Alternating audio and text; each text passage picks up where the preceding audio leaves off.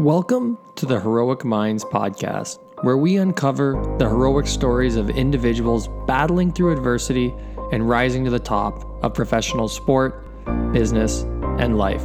Uncovering the characteristics, the secrets, the tactics to become the hero of your own story, because it is adversity that maximizes human potential.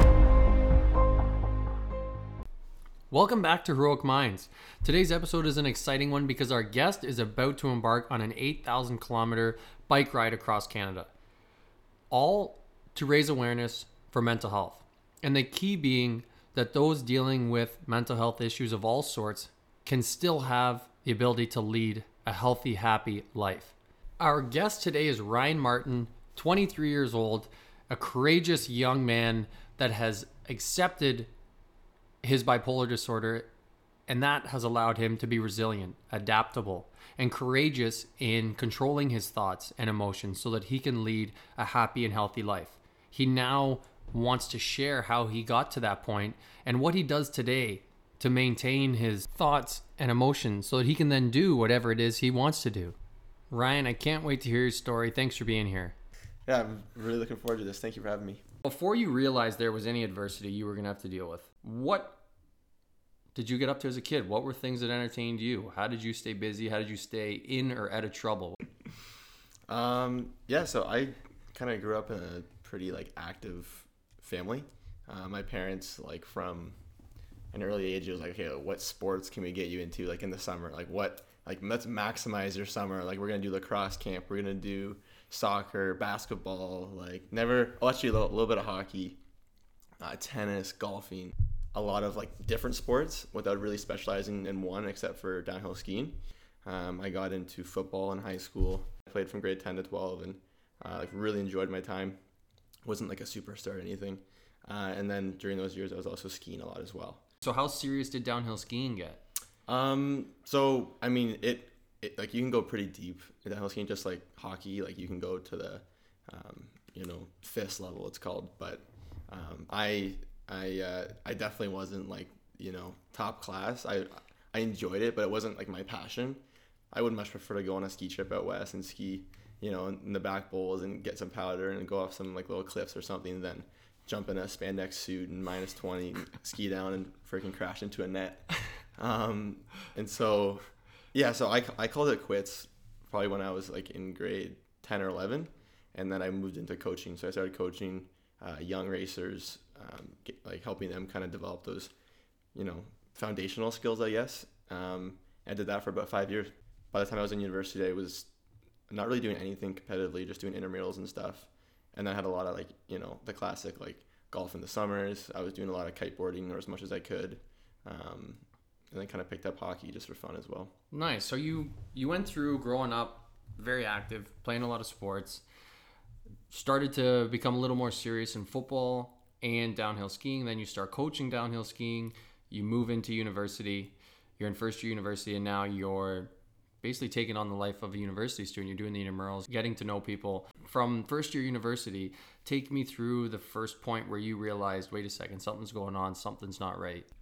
In grade 10, I started feeling disconnected with my closer friends, and I kind of got involved with just some guys, and we kind of started getting into some probably bad decisions. I did that for about a year and a half and just started realizing what am I doing? I'm a smart guy, I have a great family, and if I'm not gonna snap out of this, I'm not gonna get into university. I really want to go to Laurier for business. So I decided that time has come to make a little change here, and I just kind of snapped out of it and was okay, let's dial in on school, let's get reconnected with my old friends, and then I kind of set myself up for success to get into school or get into Laurier and kind of take it from there. So that's kind of the, I guess, background to, where I guess adversity really started coming into my life, because I kind of dealt with anxieties and stuff and in high school, but at the top of the ski course before the race, I'd get this out of body experience with so much anxiety, and I get on the course and it's in hockey practice, you can be a superstar and then you get into the game and you just kind of lock up. And so it's this overwhelming anxiety that I had. This is before I really knew what was going on. So I was just I'm weak. This is a fault. This is a fault of mine. And that's kind of why I stopped racing. Like, I just like I couldn't perform when you had to. And so then I kind of got to university, and then the mental, like, I don't want to say struggles because it's not like a sob story, but like the mental challenges, I guess, that I was facing kind of became more visible to me. But again, I just didn't know what was going on. I'm weak, I'm socially awkward, I'm like reading articles about how to like be comfortable with like people and stuff. I just thought it was like this surface level issue, like what's going on. And it took, it took 5 years to understand that this is out of my control. This is something like so big, and like chemical imbalance with like neurochemical imbalance in my brain. Like I can't meditate enough to change that. I can't exercise enough to change that. Like this is something that is so much bigger. And what point did you realize that? So I don't like throughout university, later in university, I would just have like these mood swings, like, and not like, yeah, like there'd be times where I'm like feeling like on top of the world, like I'm cool, like, I had a great party last night, met some like cool people, like feeling kind of, top of the world. And then there'd be times when I'm just like absolutely in the trenches, like at home, like everything is just so like dark, and like you're feeling so helpless. You don't know why, why is this happening? Like, again, it kind of goes to like a lot of these stories you interview people on, like there's no explainable reason for why this is happening. Mm-hmm. And it's just so much confusion. And I started seeing, like, in third year university, I was like, I need to like do something about this, because it's like it's really affecting my social life. It's affecting school. So I went and saw like a counselor on campus at Laurier, and just did some talk therapy. Like I just like exploded with emotions that like I just been containing, and like hadn't talked to anyone about. Like how it's so hard for 3 years. Yeah, like wow. Throughout university. Yeah, like I mean that was the prime. Yeah, and it was so hard during those times to like you're confused. Why is this happening? I don't know. But the hardest part is like trying to understand what those emotions are, what those thoughts are. Like what is all this? Like it's just like this crazy mess in your brain. It's so hard to put a pinpoint on it, or so hard to put a pinpoint on it to just be able to communicate it to anyone. Mm-hmm. Like if I was going through that back then, I'd be like, yeah, I'm just like not feeling well, and I'm really tired, and I just don't know like how to like explain it. So like that process is so hard because you can't talk about it. You just don't know how. And so I started seeing a therapist. I just like friggin' exploded. It was crazy. It like was probably one of the most amazing, liberating experiences of my life. And I walked out of there. I was like, yes, like all my problems are solved. I just have to talk. All I have to do is talk about this kind of stuff, and my problems are solved.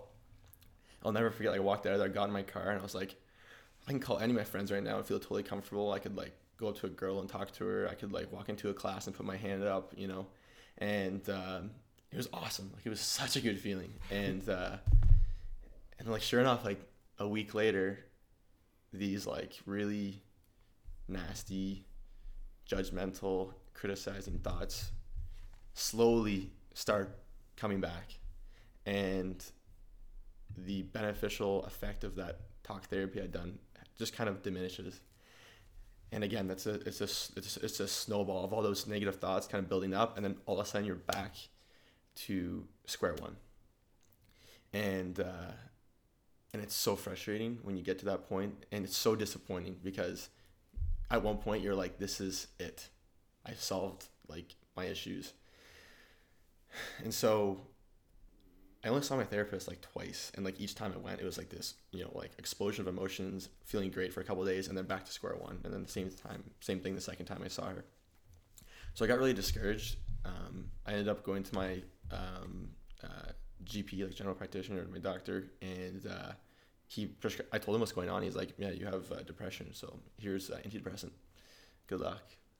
And that was it. And so I started taking it, and it was like, I didn't know what to expect. I'm like, well, again, so I'm so new to this whole like trying to like solve these, figure out these problems. Yeah, were you hesitant at taking? Well, no, I was like, let's friggin' give me all the medication you can, right. Like, let's fix jack this. Me up. Yeah. And like I didn't know anything about medication for mental health. And so I started taking this antidepressant. It takes like 4 to 6 weeks to kick in. And before I start taking it, I'm like, this is the happy drug. This is what's going to make me feel like everyone else. Put me on that level that's like just normal and happy all the time, successful, no negative thoughts, no judging yourself, comfortable in social situations, everything.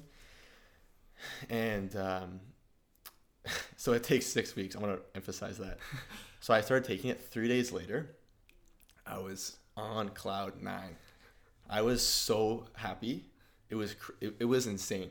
That summer I was running my own carpet. Like I was collecting used carpet from garbage bins and selling it to my dad's recycling company. Like I'm in dumpsters, you know? But happy. So friggin' happy.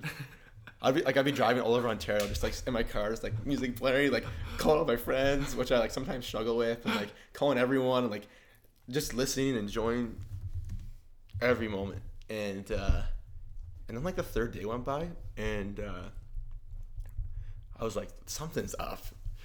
Like, what is going on?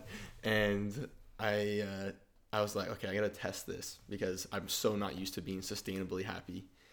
And I said, I'm gonna test this. I'll never forget this. I was sitting in my bed, leaning on my headboard. That's right, yeah, back headboard. And I'm like, okay, I'm gonna try and be sad. I know what it feels like, but I'm gonna try. So I started thinking like really negative thoughts about myself, what people think of me, you know, my future, my past, trying to like feel shame, and didn't do anything. I'm like, okay, like I'm just like buzzing with like this like high of like euphoric, you know, feeling. And Was it almost way too high, and almost then, like it was too much to control, yeah, kind of. Okay, yeah, it's like a manic, right? You know, now that I understand like that with bipolar, and that's what happens with antidepressants when you have bipolar. It can trigger manic, like intense manic, and also trigger really bad depression. It's just not the right medication for bipolar. Now I know that. And anyways, like 3 days after that moment where I tried to be sad, I just freaking crashed and burned like so hard. And I'm like, what is happening? Like this is supposed to be it. This is the happy medication. Again, when I go back to the therapy example, it's like I thought this was it. Mm-hmm. And this was supposed to be it too. And then it's just like this overwhelming sense of disappointment. And again, like you start thinking like, okay, what's wrong with me? Like that was so awesome and feeling so good. I could talk to anyone. I felt so confident in myself. And now I'm back to square one. And so I gave up. I said, I'm not taking this medication anymore. And then like probably 2 years went by of me just going through like these huge up and downs. Without any medication? No medication, no therapy. I was just like, I need to just kind of figure this out. And like, I don't want to go to therapy. Like I guess a little bit of denial and just like hesitation to go back into therapy.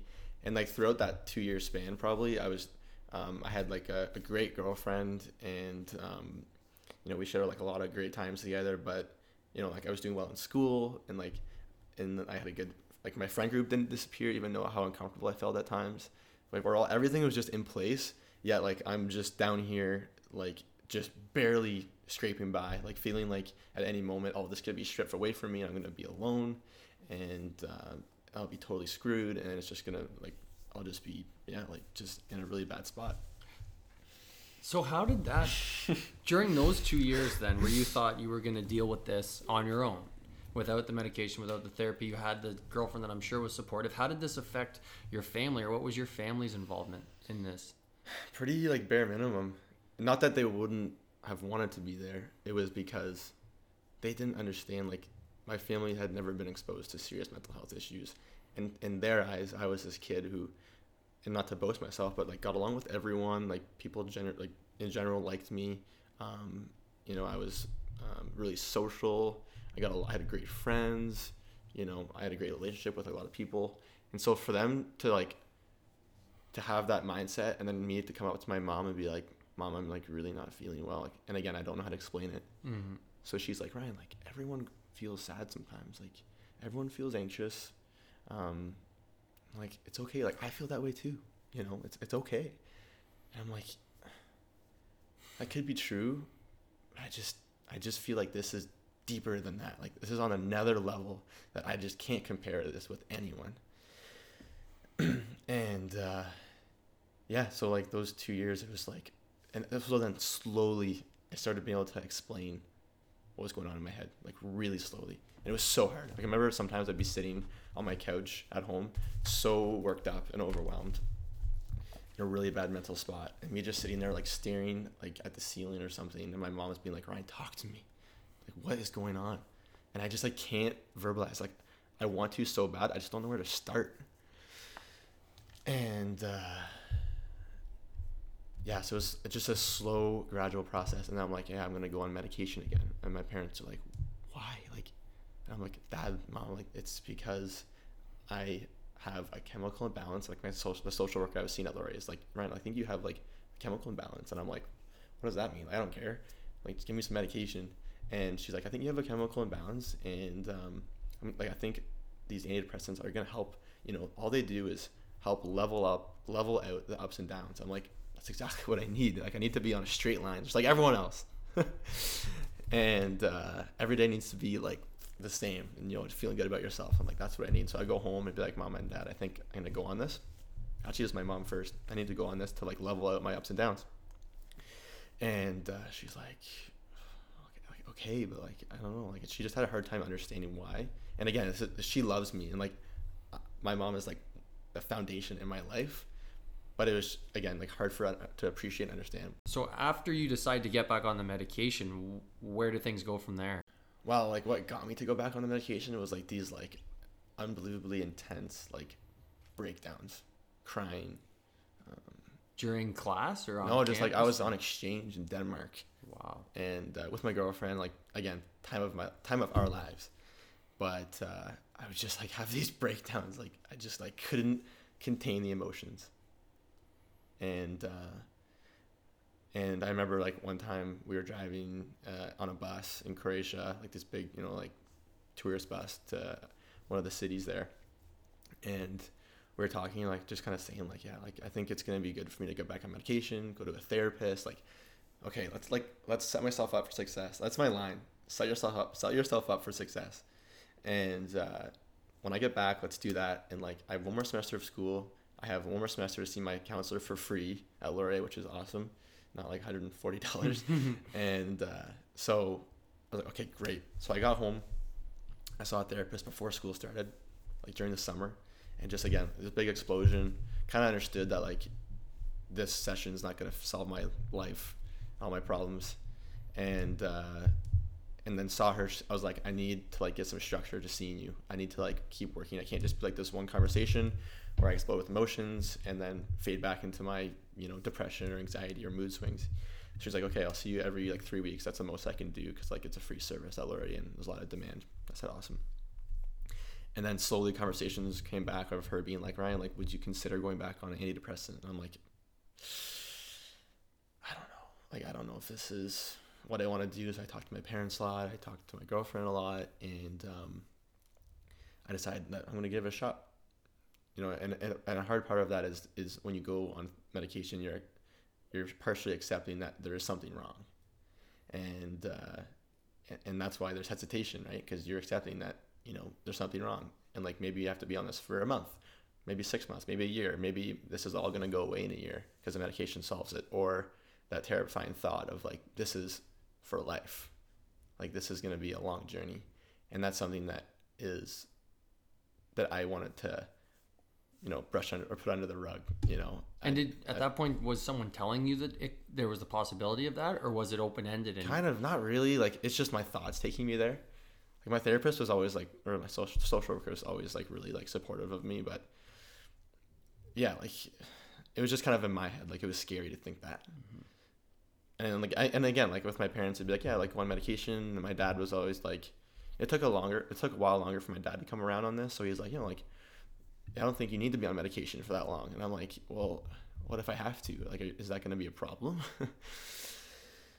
And so yeah, I went back on, and the conversations kind of kept going with my social worker and or counselor, whatever you want to call it. And then by the end, so I went in my last semester of school. It's like the last couple of sessions I saw her, I was like, what's going to happen after this? Like, I have to find a job. Like, am I going to be able to hold a job? Like, I can barely like manage my emotions day to day. She said, no, like, whatever, we'd talk. And she said, right, like, there's a chance that you might have bipolar. And in my head, I'm like, shut up. I don't have bipolar. Not me. Like bipolar is like a mental disorder, and I'm not going to accept that. And so I just forgot she said that because I didn't believe it at all, and then I stopped seeing her, and then everything, all the problems came back. I actually got a job like really quickly out of school at like an awesome company in Kitchener, like a tech company, and things were going great. I went to Florida like before I started working. I went to Miami, like stayed in a hostel, like met all these awesome people around the world, and it was awesome experience. And were you still on medication at this point? Yeah. Okay. So yeah, on an antidepressant. Right. So I started in September. Okay. And now we're talking February. Yeah. And so I started work beginning of March, and the ups and downs come back. And my girlfriend and I actually broke up around New Year's, and I think we just kind of both decided it was for the best, and we both like really loved each other, like just as human beings, and a lot of respect, and it was like such a hard decision, but we just kind of both felt it had to happen. And so I started working, and then again, like I think at that time I was really trying to be proactive about, I was like, I have social anxiety, like that's what this is. I feel really uncomfortable in social anxiety or in social situations, but for now I realize that that's just like a surface level issue of what's going on at a much deeper level. That's just one aspect of what I deal with. It's not the main challenge. And so yeah, I started working, and again, I'm like doing like this online social anxiety, like 40-week course. It's pretty intense. Like you're listening to this guy talk. And you went and found that yourself? Yeah, I was like, okay, like I need, like I'm gonna address this because. And is this to prove to yourself that you don't have bipolar? No, it was like I need like no, like bipolar was like out of the question. Yeah, like, at this point still. Not even on my mind. Yeah.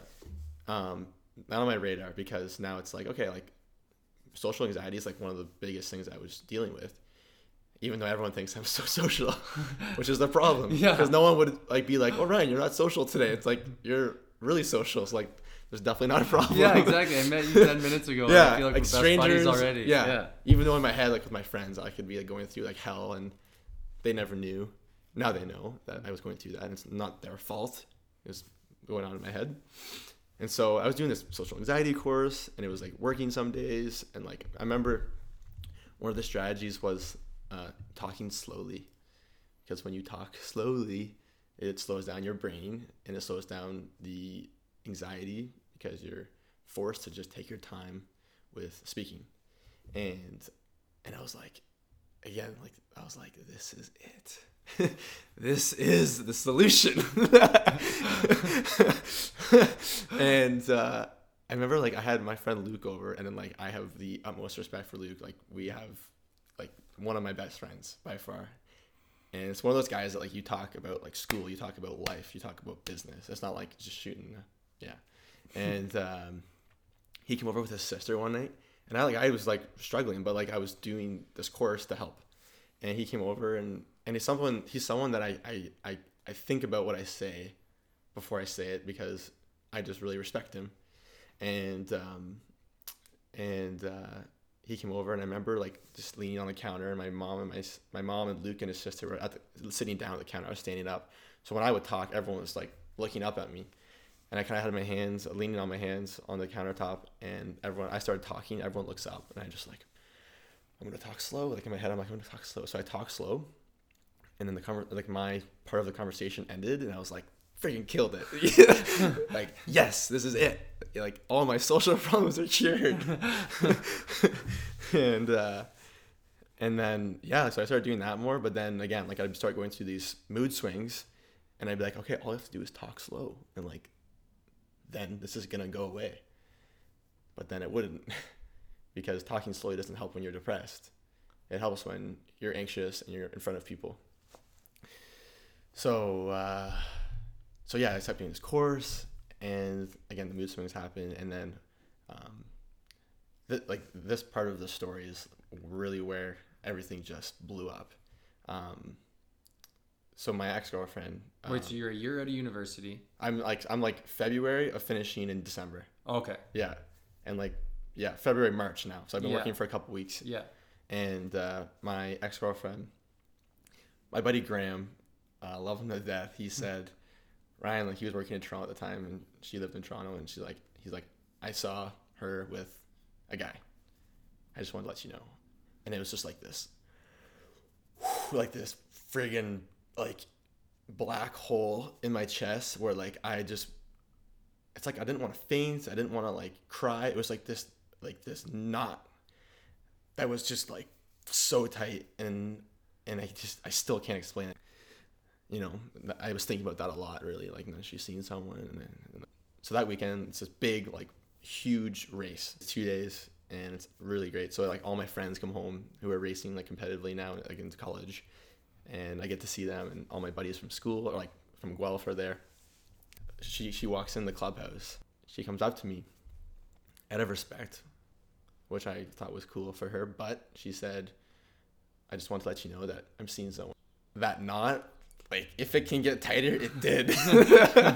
And, like, this out-of-body, crazy, like, insane. So I leave. I'm in such bad mental shape. And I just feel so, like, low. I feel anxious. I feel like I'm going to be alone forever. Like, it was just everything. Like, everything came together. I was driving home later that day from Collingwood back to Guelph with Luke and Graham, like, two of my best friends. And I'm like, I need to call her to like tell her how much this hurts. And they're like, are you sure? I'm like, yes. And so I'm like literally entering her number into my phone, and all of a sudden I just start second guessing, and my friends aren't saying anything. I'm just getting in my head, and all of a sudden I just start crying. And I just break down. I can't do this anymore. I can't like pretend that like everything's fine with my friends and my family. They're like, Ryan, like pull over. And I was like, okay. And I'm bawling, and I'm like, you guys don't understand like what's going on. They're like, Ryan, like what's going on? Tell us what's going on. I'm like, this is so big, and I've been hiding it for so long, and I just can't do this anymore.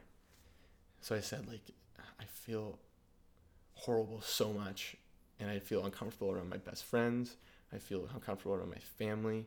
I feel really low. I feel really anxious, and I don't know why. And I'm like bawling. Like right now, I'm like not, but I was a mess. And they're like so shocked, right? So like it was like an hour pulled over in some like complex in Fergus. And I got back to my house, and my dad and my sister were there. They're like, this is serious. This isn't Ryan like feeling sad, like what's going on here? And I'm like, I can't do this any longer on my own. Like I need your help. I need everyone's help, because this is so big, and it hasn't gone away. And they're like, okay. So like literally that whole night, everyone's like consulting me or consoling me, whatever. And I'm like, okay. I feel like good. Like I feel like I've talked about this, and like again, like I did with that first person at my social worker counselor. I talked about how I'm feeling. I've talked about how I'm feeling with my parents and my friends. They know. So the next day I wake up and I'm like, okay, this feels good.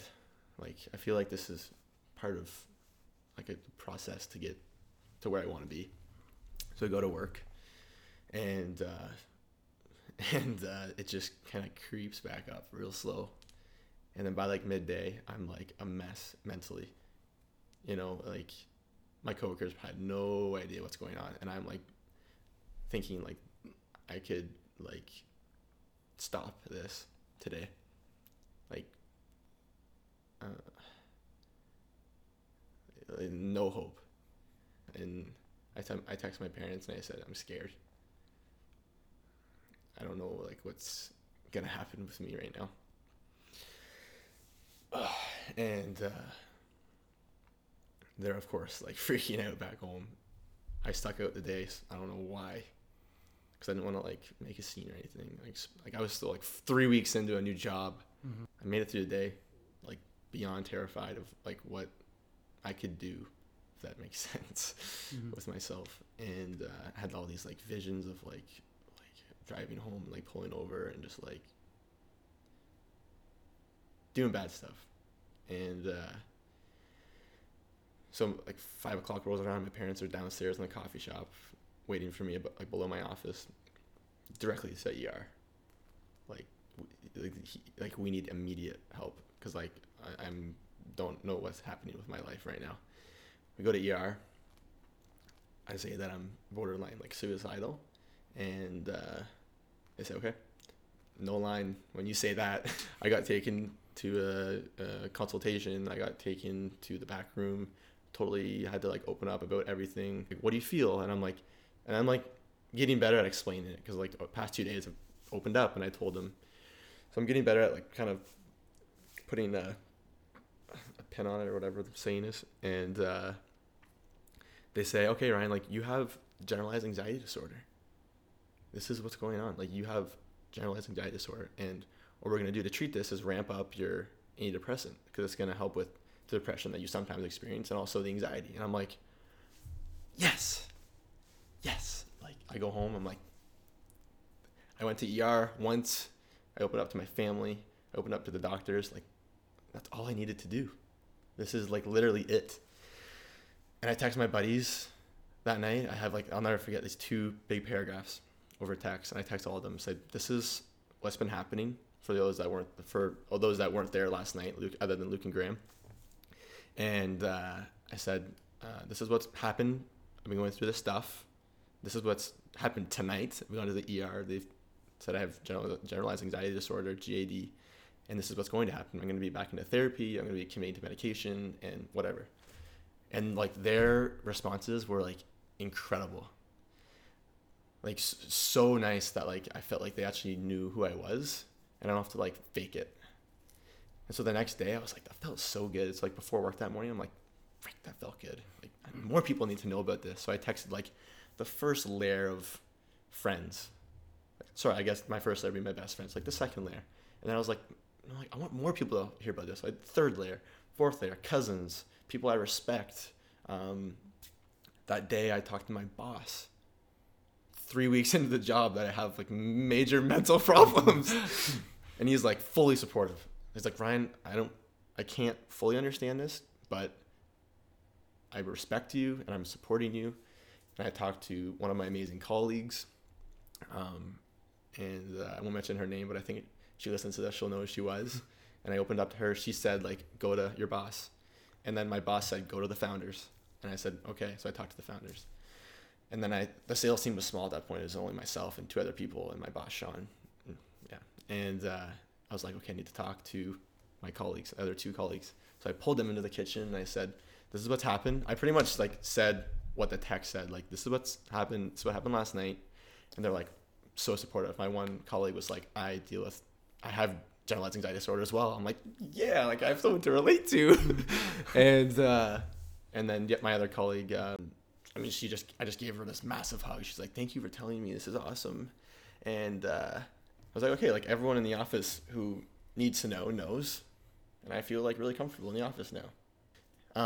It's not like you can talk about your emotions and people are like, oh, like you for sales, like you only have half the quota now because you have mental struggles. It's like, no, like thanks for talking, but like you still have to perform. And I knew that.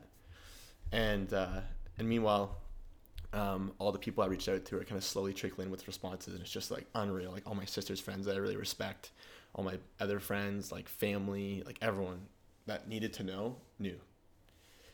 And it was like one of the best weeks of my life because it was the first time I felt really understood by everyone. And that week ended. Monday, Tuesday, those thoughts kind of start coming back.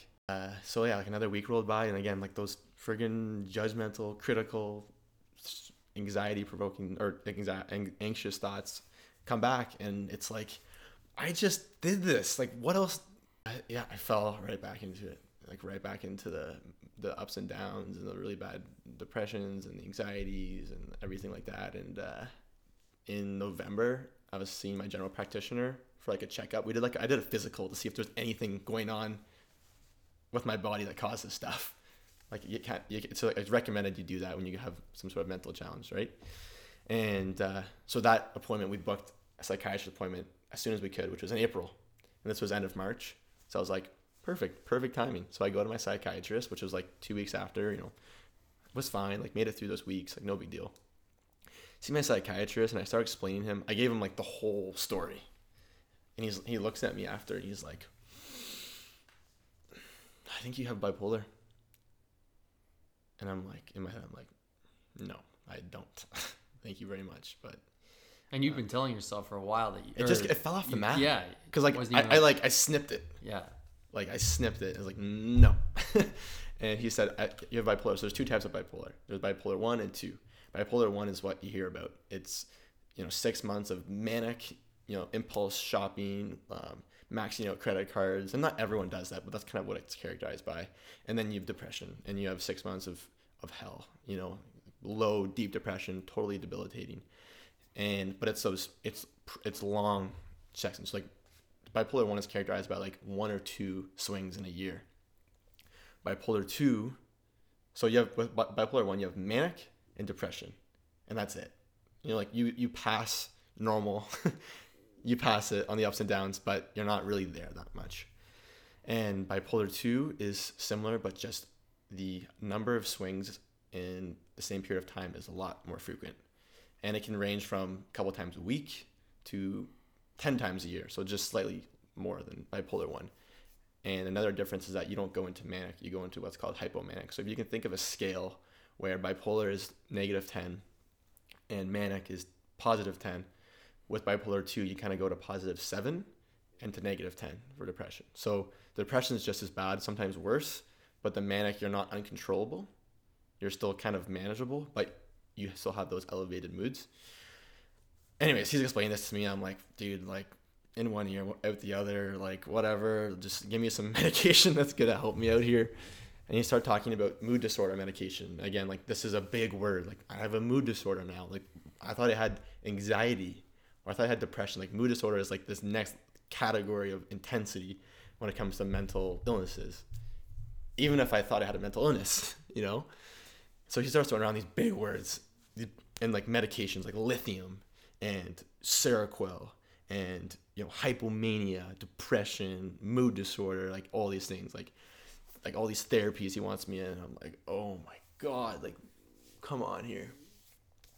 So at this point, did you still think there was a fix for it? A fix that would end things? Or were you searching for just coping mechanisms? Did you accept that it was going to be long-term? I don't know. It was kind of this like limbo of like being like, okay, well I gotta do this type of medication for 6 months. He told me, he's like, some people do this for a year and they're good. Some people 6 years, some people rest their life. And I'm like, I'm probably gonna be a 6 month kind of guy. I'll take the 6 months. Right. And so anyways, that first meeting with him was tough because there's a lot of big terms to digest. And so I see him every 3 weeks. So I still do see him this week. And so it's nice because the first step with that process was getting me off antidepressants. Because he said antidepressants trigger bipolar. They trigger you into hypomania or they trigger you into a depression. Like get you off that. And you can't just stop that medication. So it was like a month, like maybe 6 week process to wean off the antidepressants.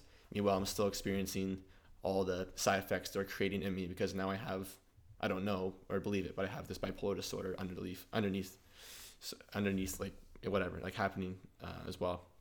So yeah, I get off the antidepressant. As soon as I get off that, he's like, okay, now we're going to get you on a mood disorder medication called Seroquel.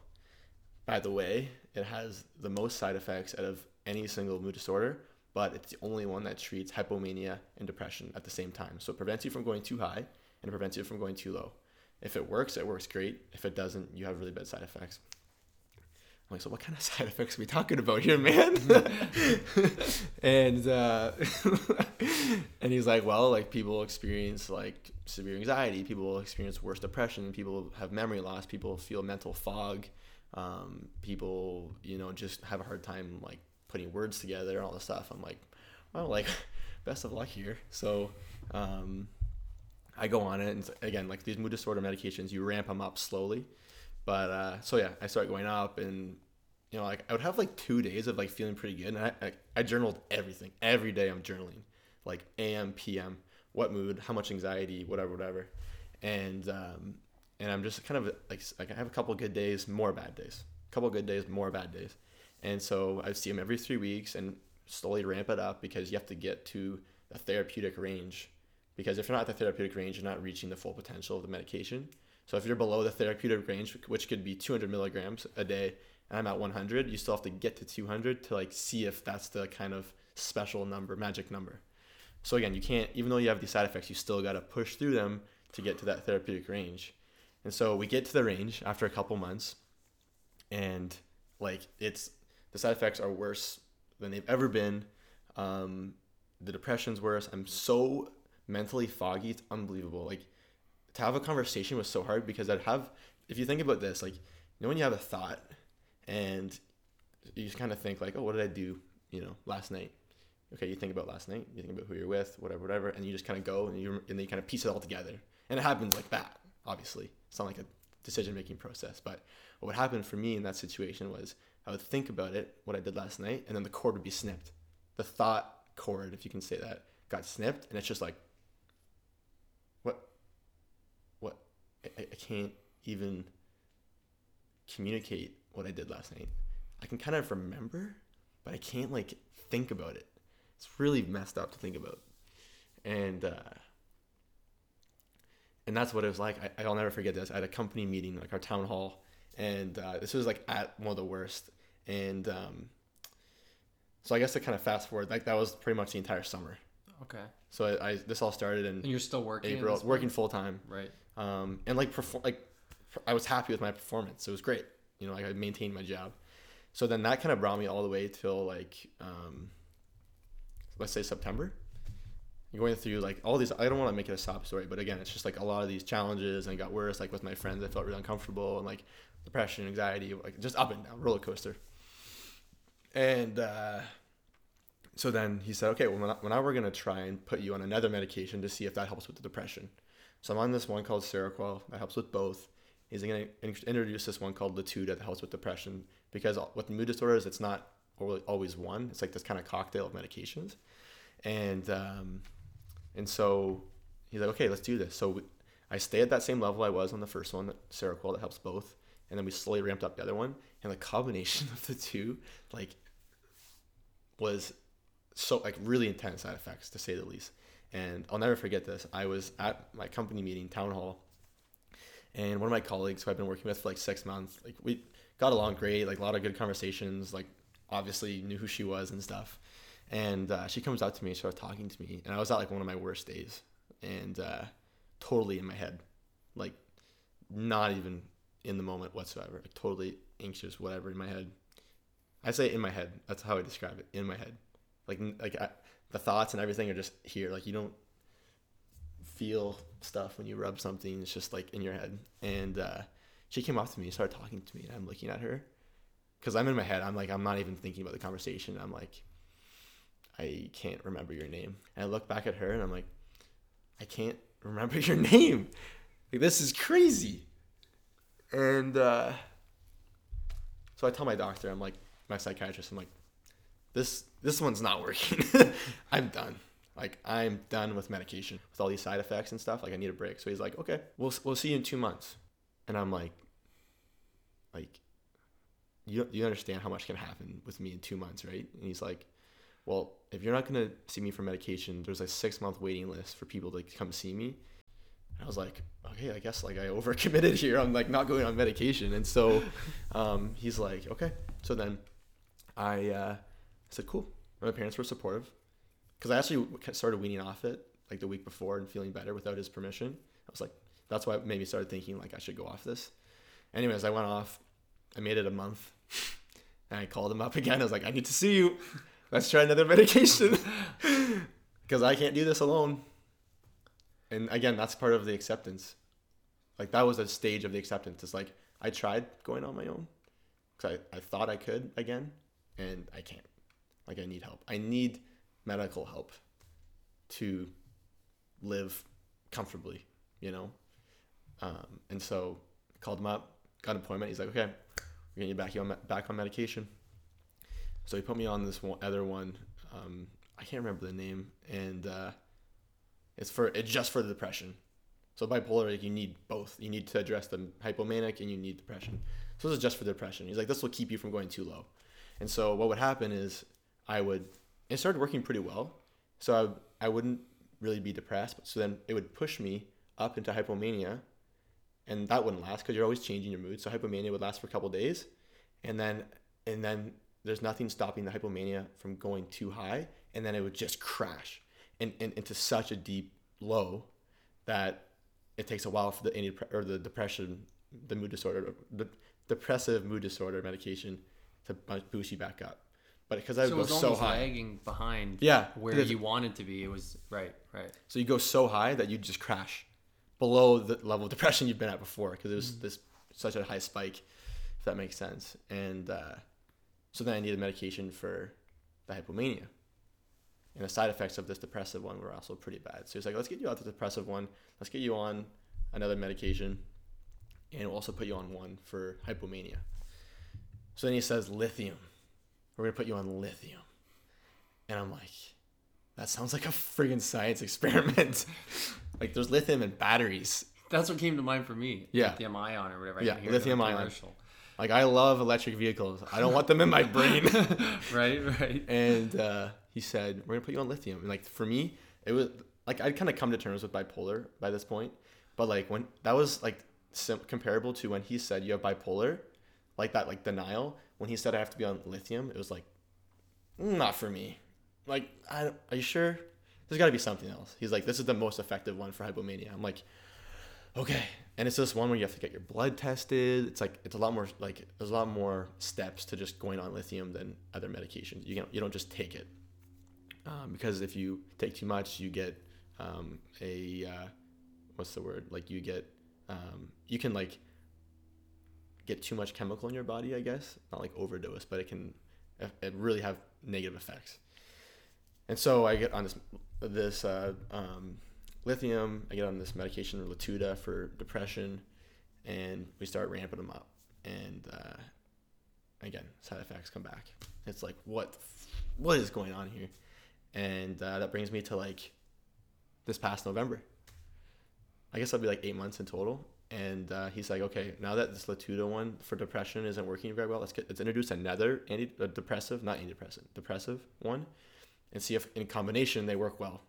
And lithium should manage your hypomania. These two in combination should manage your depressive stage. And I was like, whatever you have to do, I'm taking it. And so like those two in combination actually started working pretty well. And took a while to get the right dosage, because, like, you take them at night and they work great until like 5 o'clock the next day, but then the half-life of the medication, I don't even know how this stuff works, but half-life, I guess, it fades away. Yeah. By like 8 o'clock at night, I'd be like in the trenches. So it's getting to a level of medication where it brings you to the level that you need to be at throughout the entire day. And so I slowly built that up, and I'm kind of there now. And I'm not saying that I am cured or my problems are solved, because last night I was like fully depressed and like feeling like I couldn't do this anymore. But now I know that, like, those thoughts are just part of this disorder, and it's just a matter of, like, recognizing them when you have those thoughts. Like, last night I was fully ready to, like, give up. Like, I wasn't going to, but it's those thoughts. And now I'm at a point where, like, I see those thoughts as thoughts. It's like, that's a sign that I'm going into a mood swing. And what can I now do, again, to set myself up for success given this change? So you're accepting that change in your mood, and then realizing what is going to be most effective moving forward right now, given that. So for me, it was like leaving the party, putting ice on my neck, working so hard to be mindful, getting a good sleep, not drinking anymore that night. I had one beer, and after I realized what I was going through, no more drinking. I left the party. I splashed water in my face in the bathroom, cold water. It's like all these things that you can do once you accept the change And if you reject that change and you push it, you're not only suffering, but you're also, sorry, let me rephrase that. You're not also going through the pain of that mood, which I still went through last night, but you're not suffering. If you reject your mood, you're going through the pain of that mood, but you're also going through the suffering because of you're rejecting it. Like when you reject something, you're fighting it. You're fighting your mood. You're fighting your thoughts. Everything is just this big battle. But if you can accept that change, you just kind of figure out how to go with it and understand that like this is just something that's happening. And what can I now do to be most effective? It's like on a Sunday night, you know, when you have all these things to do and all you want to do is watch a movie and relax Sunday night, but you know you need to do laundry, you know you need to empty the dishwasher, you know you should cook a dinner, prepare your lunch for the next day. So in that situation, what is going to be most effective for you to set yourself up for success that week? Obviously not watch a movie. Right. So like with a mood change or any sort of mental disorder, when you're anxious, when you're depressed, when you're any sort of mood disorder or mental health challenge or issues, like if you can accept what's going on, you can then start doing what's most effective rather than fighting it and continuing the suffering. There's a difference between the time when you're at a level point or near level and a point when you're feeling anxious, feeling depressed, feeling manic, when it's harder to tell yourself that. How do you do that when your mindset is then not at the neutral point where you're able to think of that? It's harder. That's when you have to do it. Like last night, I wasn't in a normal spot last night. I was like my mind was exploding. It's probably because I was tired, because this week's been crazy for me ever since that like article got published about this ride. Like it's just been nuts. And I just crashed, and last night was the crash, and I was like fully in a low mood.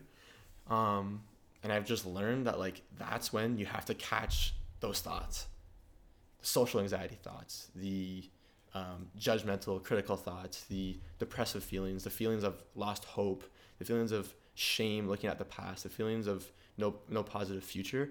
You gotta like work so hard to identify those and then start doing what's most effective. Like that's the biggest learning with all like this. Like, and like one of the most important things that I've learned, and I really want to emphasize, like I'm not solved, but I have really worked hard to like develop that toolbox of different strategies I can use when I'm in those situations where I need that help. Because as I've mentioned, like slow talking, that works great for social anxiety. Mindfulness breathing, that works great for anxiety. Depression, what works well for that? Watching a funny show. So with mood disorders and mental health issues, you go through so many fluctuations in emotions.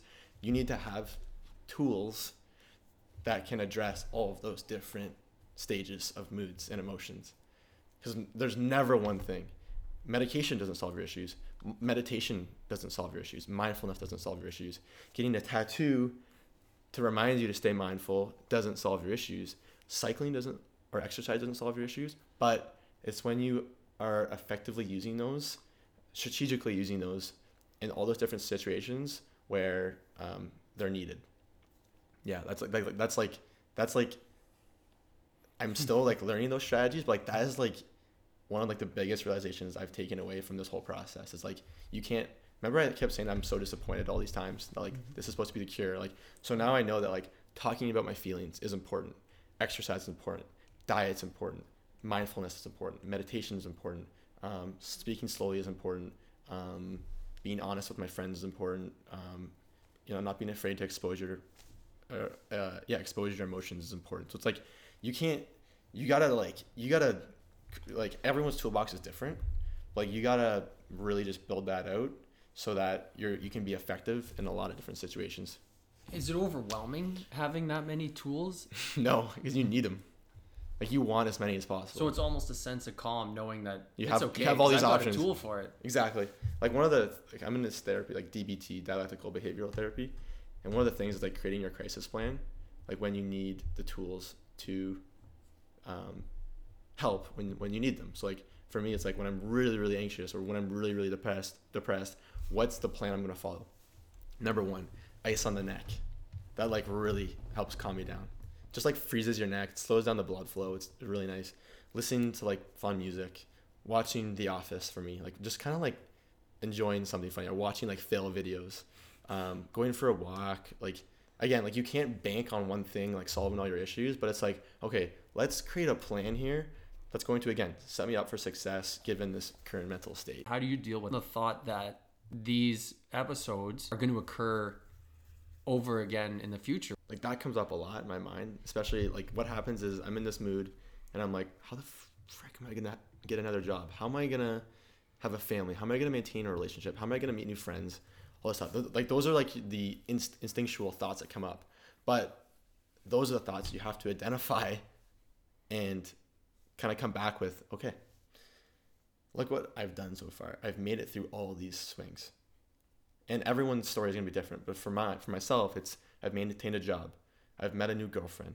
I've met new friends. I've gone to bars and met people, you know, all these things all these experiences that give you confidence in yourself that like you're still going to be able to do it in the future. And yeah, so when you're looking in the future and those thoughts come up, it's just like, initially you're like all overwhelmed, like crazy. And then it's just like, okay, wait a minute. I have gone through this in the past. And my tattoo is a reminder for me of what I've gone through, and I can still be effective. And everyone going through mood disorders or mental health issues, like they're still here. Something worked. So like think about that as a success. And so when you're thinking about the future, for me, it's like, okay, I've gone through all this. My future experiences are going to be different. New challenges, new experiences, whatever. But I know that I can get through it. And I have all these tools in my box now that are going to help me. I have my family support system. I have all these tools. I have therapy. I have medication. I have myself to do like things like exercise and stuff. So like, I'm going to get through this. Like you just have to have that confidence in yourself that like what you've been through has been hard.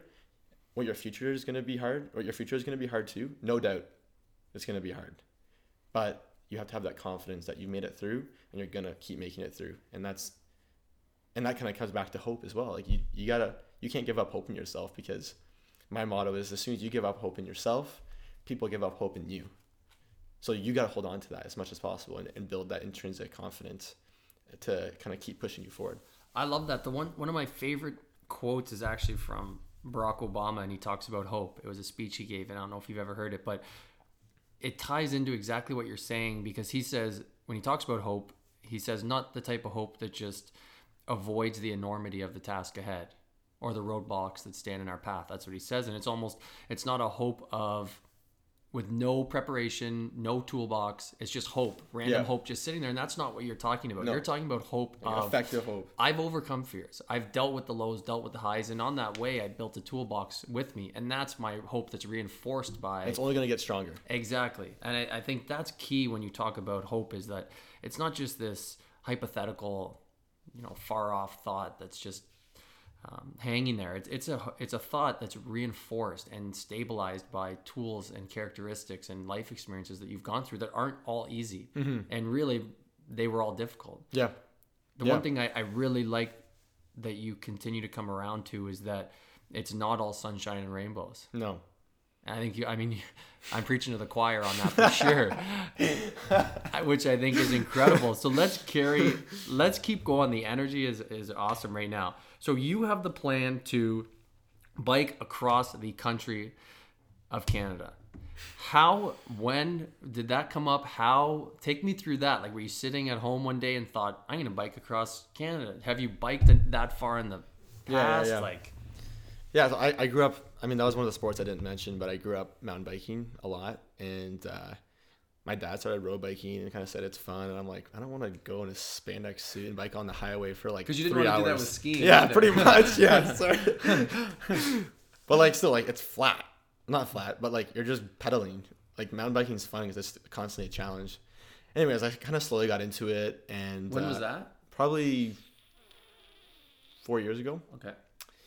And kind of slowly got into it, and really my dad got a new bike, so I got his old one. It was a little big, but I just kind of made it work until I drove into a parkade with it on my roof, and then that was the end of that bike. But good way to get a new bike, though. Yeah. So yeah, it kind of was this interest that kind of slowly started building up, and I did rides when I was on exchange in Denmark. I met my dad in southern France, and we did part of the Tour de France route and went up, like one of the hardest climbs through the mountains. And it was like such a rewarding experience, right? Like you're at the top of a mountain range with like snow everywhere, and like you're looking down to this valley with this tiny little towns and rivers like way down. And so it was a really cool experience, and like stuff like that, when you experience in a sport, like with hockey, you win a championship, and like those are the things you hold on to. And for me, that was like another great experience that I kind of got me more into the sport. And so last year I decided that I wanted to train for a 100-mile race up in Collingwood. And again, this was kind of while I was going through all these challenges, but it was like something I want to work towards. Like I think this would be good for me to like have a goal that I can wake up in the morning, go for bike rides before work and on the weekends. So I was like, okay, I'm committing. I paid $150, registered like 4 months before, and I'm like, okay, this is what's gonna happen. So I trained, and like a lot of ups and downs in that process, but I did it. Like I raced, I did the race, finished the 100 miles. It was really emotional for me. I came into the finish line like crying because like of what I've done. I feel like I was so proud of myself because like I had gone through all these ups and downs, like all those side effects I was talking about, and I still got to train. I committed to it. Like I didn't like give up. And so it was really a rewarding experience. And it's like, for me, it's rewarding because like I overcame the mental obstacles, and physically it was great too. But like, it's like 100 miles, right? And so I was like, this is good for me mentally, So like last summer, I started talking to my buddy Jack, and we were golfing up in Muskoka, and I was like, I really think I want to like bike across Canada and raise money or awareness for mental health. And he's like, dude, that'd be awesome. I'm like, yeah, that'd be great. It's like next topic. Oh, what are we doing after this? Like it's just kind of like, whatever. And I forgot about it, and then it'd come up again, and I forget about it. And it was just kind of this on and off thing. And then I knew I wanted to work for a year to get that experience under my belt before taking off or traveling. And I was like approaching my 1 year, and I was like, okay, like what can I do here? Like I'm young, I'm not committed to paying rent, I live at home, really like great flexible girlfriend, and I was like, do I want to travel? I'm like, yeah, that'd be great, but like when I come home, what am I gonna do?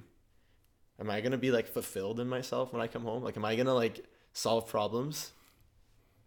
Am I gonna like feel fulfilled with that experience? Maybe.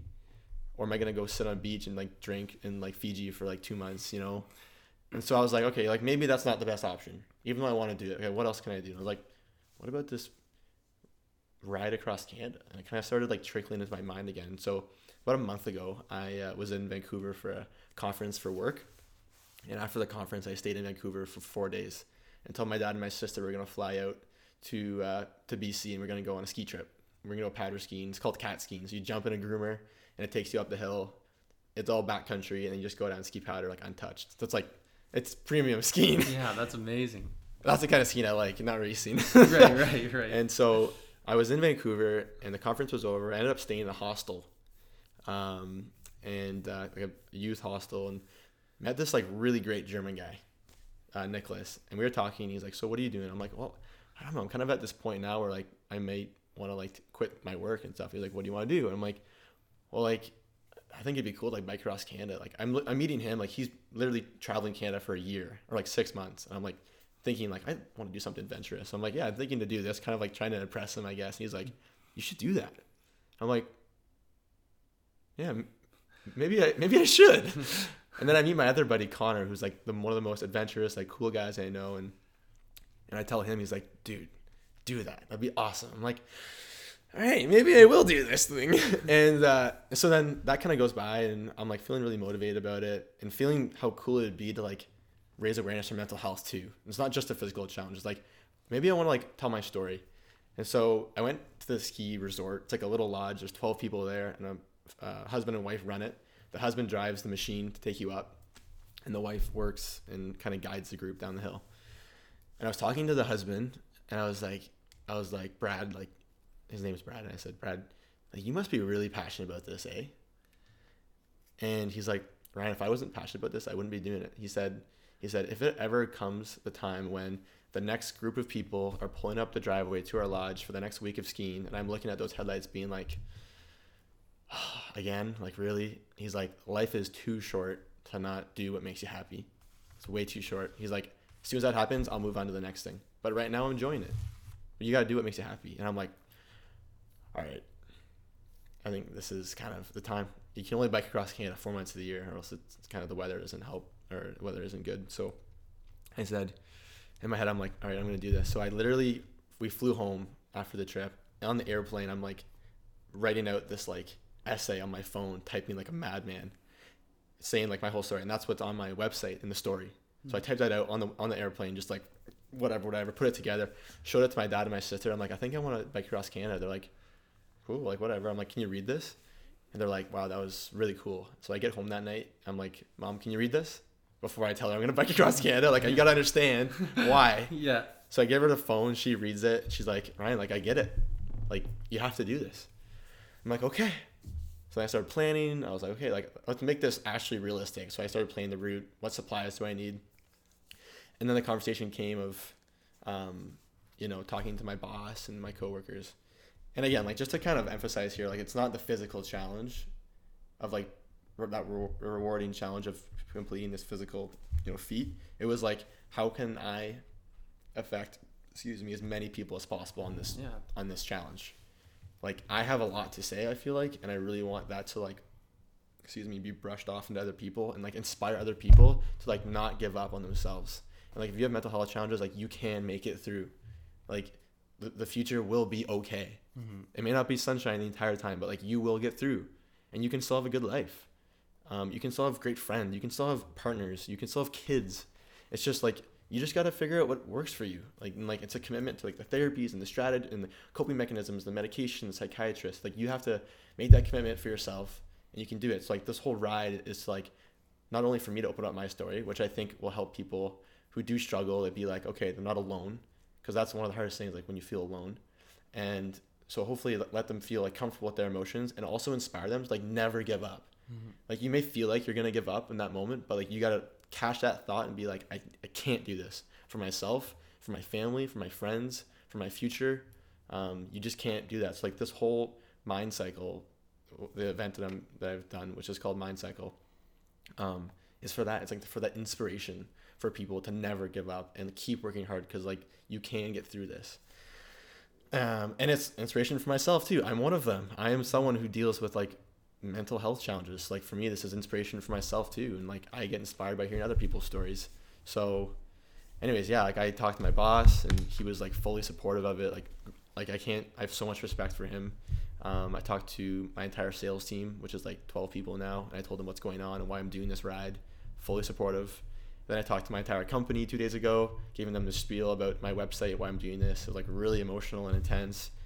And now I've done the Facebook post. I got the article posted. So I just really feel like even if it ended right now, I'm like, I would be totally satisfied with the amount of people I've touched, and the amount of people I've helped. Like, people have messaged, like, complete strangers have messaged me being like, I read your article and like, I'm going through this.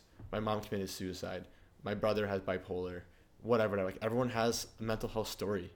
And it just feels so good getting people talking about it. Like, that, like, talking about it is like one of the hardest things, as I mentioned earlier. Like, just talking about it, and like, I'm hoping this can drive conversations about it. So, have you biked 8,000 kilometers before? I know that's the distance. So, what's the farthest you've biked? 100 miles, so 160 kilometers.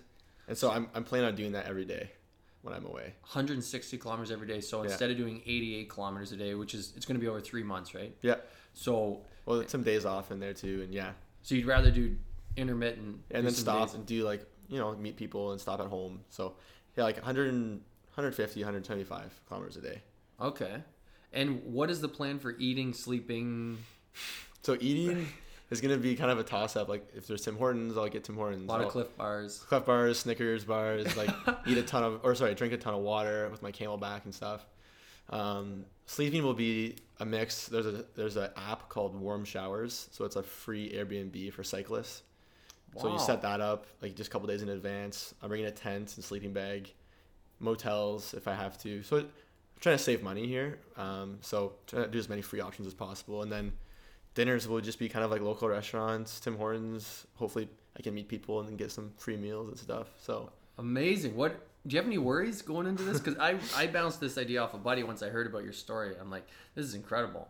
And then even after talking on the phone, just hearing your getting to know you just over the phone. I mean, this conversation alone proves it even more. But just, you know what, I think he's going to do it. Because this guy knows, the guy I was talking with has stories of people that gave up. I don't want to say gave up. That's not the right term. People that had to stop because of the bugs in Saskatchewan.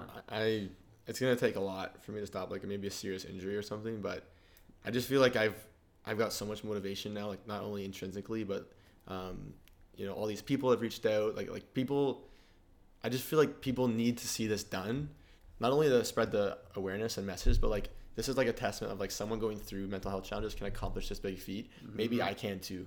Mm-hmm. So then what challenges do you see? Like weather, like animals. I don't know. Like if I'm like people have encountered like bears on the road in BC and Alberta or more BC. That'd be a good selfie though. From a distance. Yeah, I'm not going near those things. Yeah, from a distance. Yeah.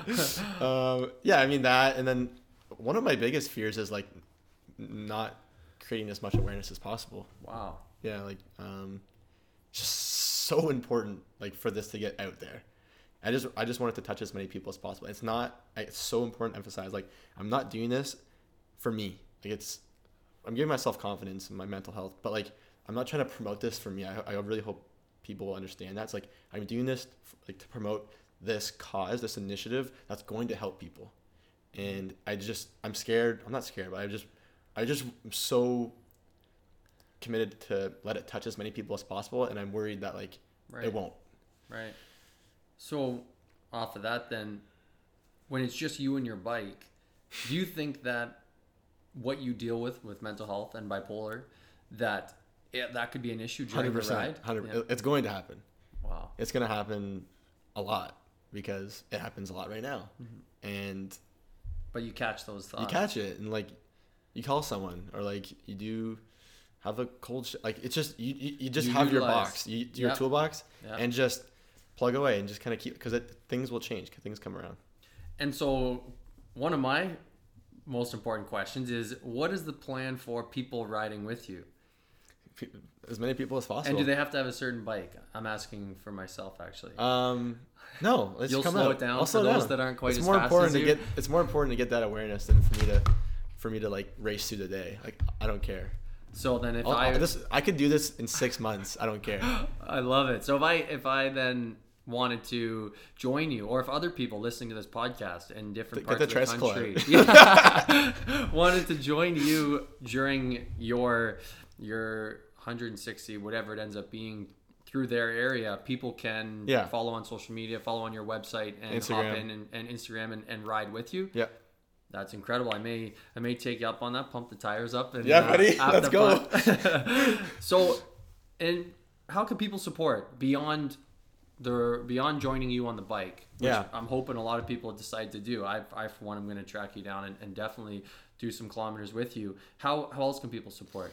Just sharing the message. Like, again, I'm not doing this for me. So like, I'm asking people to share my Instagram account, my Facebook post, because like, let's spread this as much as possible. People need to hear this. So share my post, share my website, direct people to my website, you know, go onto my Instagram, follow this. Like Instagram for me is like this project. Like I'm not just posting pictures of portraits of my face. It's like I'm posting pictures of like different coping mechanisms and like just tips and tricks that worked for me to help other people. So it's like, it's just this big resource base that people can go to help themselves, and just help spread the word, really. And what does the name Clara Hughes mean to you in all of this? Someone I'd love to talk to. Yeah, I mean, she's a big inspiration. Like an Olympic athlete that's gone through all these challenges. That's like it should be someone that everyone going through mental health issues should look up to and be like, she's done this, I can get a job. It's so hard sometimes for me, but like talking in their shoes, like it can be so hard to get a job, but I can do it. I can go to school. I can commit to therapy. I can stop drinking. I can stop doing drugs. Like, you gotta like think about that, like these other stories, and like use that for confidence for yourself, because like everyone's level of experience with mental health is different, but like you can still like pull that confidence from other stories and like try to use it for yourself and keep you kind of motivated. Well, I foresee you being a similar idol or a similar inspiration to people, as Clara is for others dealing with mental health. And she's an incredible individual, and I sense those same characteristics and courage with you. And I believe that when you finally touch down on the other side of the country, that there are going to be a lot of people at your back, and you would have helped and are going to continue helping a lot of people. I wish you the best on your ride. I wish you the best on your journey with everything you've got going on. I can't thank you enough for taking this time today. Let's I'll be waiting then for you to pass through Ontario and see where I can catch up with you and get a couple kilometers in. Sounds good. Thanks for being here. No worries, buddy. That's awesome. On the message of mental health and providing support for others, just keep in mind, Amber Schufelt said it best when she discussed helping others and encouraging others through adversity, is that you may have a message to send and you want to make sure it's perfectly executed and you're saying the right things. You know what? A lot of times what you're going to say is going to help someone in a way that you haven't even thought of. So just being there, lending a hand, being by someone's side, an ear, a voice to talk to, can make a huge impact, more than you would have thought, and probably in a way that you wouldn't even have thought of. So continue to be there for others. And for the next 3 months, let's be there for Ryan Martin, that takes on 8,000 kilometers of biking across Canada. As a reminder, mindcycle.ca is the website to support. Ryan leaves in the second week of May and is taking a 3-month journey across Canada. I encourage you to support on social media, however you can. I think it's going to be something special, and I know he's going to help a lot of people. So do your part in helping out. Share this message, share this podcast, and we'll see you next week on the Heroic Minds podcast.